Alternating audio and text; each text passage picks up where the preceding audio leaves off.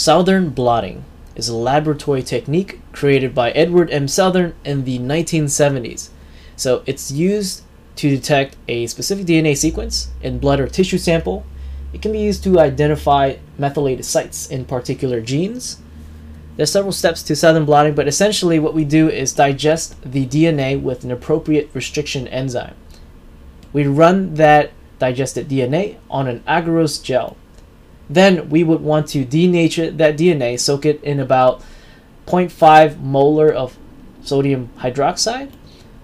So transfer that denatured DNA to the membrane. So this is going to be nitrocellulose membrane typically. And then we're going to add that 32 phosphorus labeled DNA probe. Okay, and we label that the single-stranded DNA. We visualize that through the autoradiogram, and we just want to essentially look and analyze the DNA.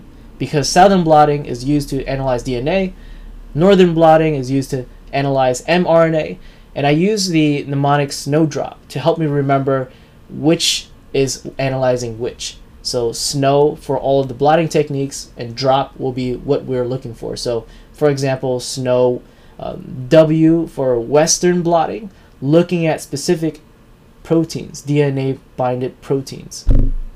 That is all.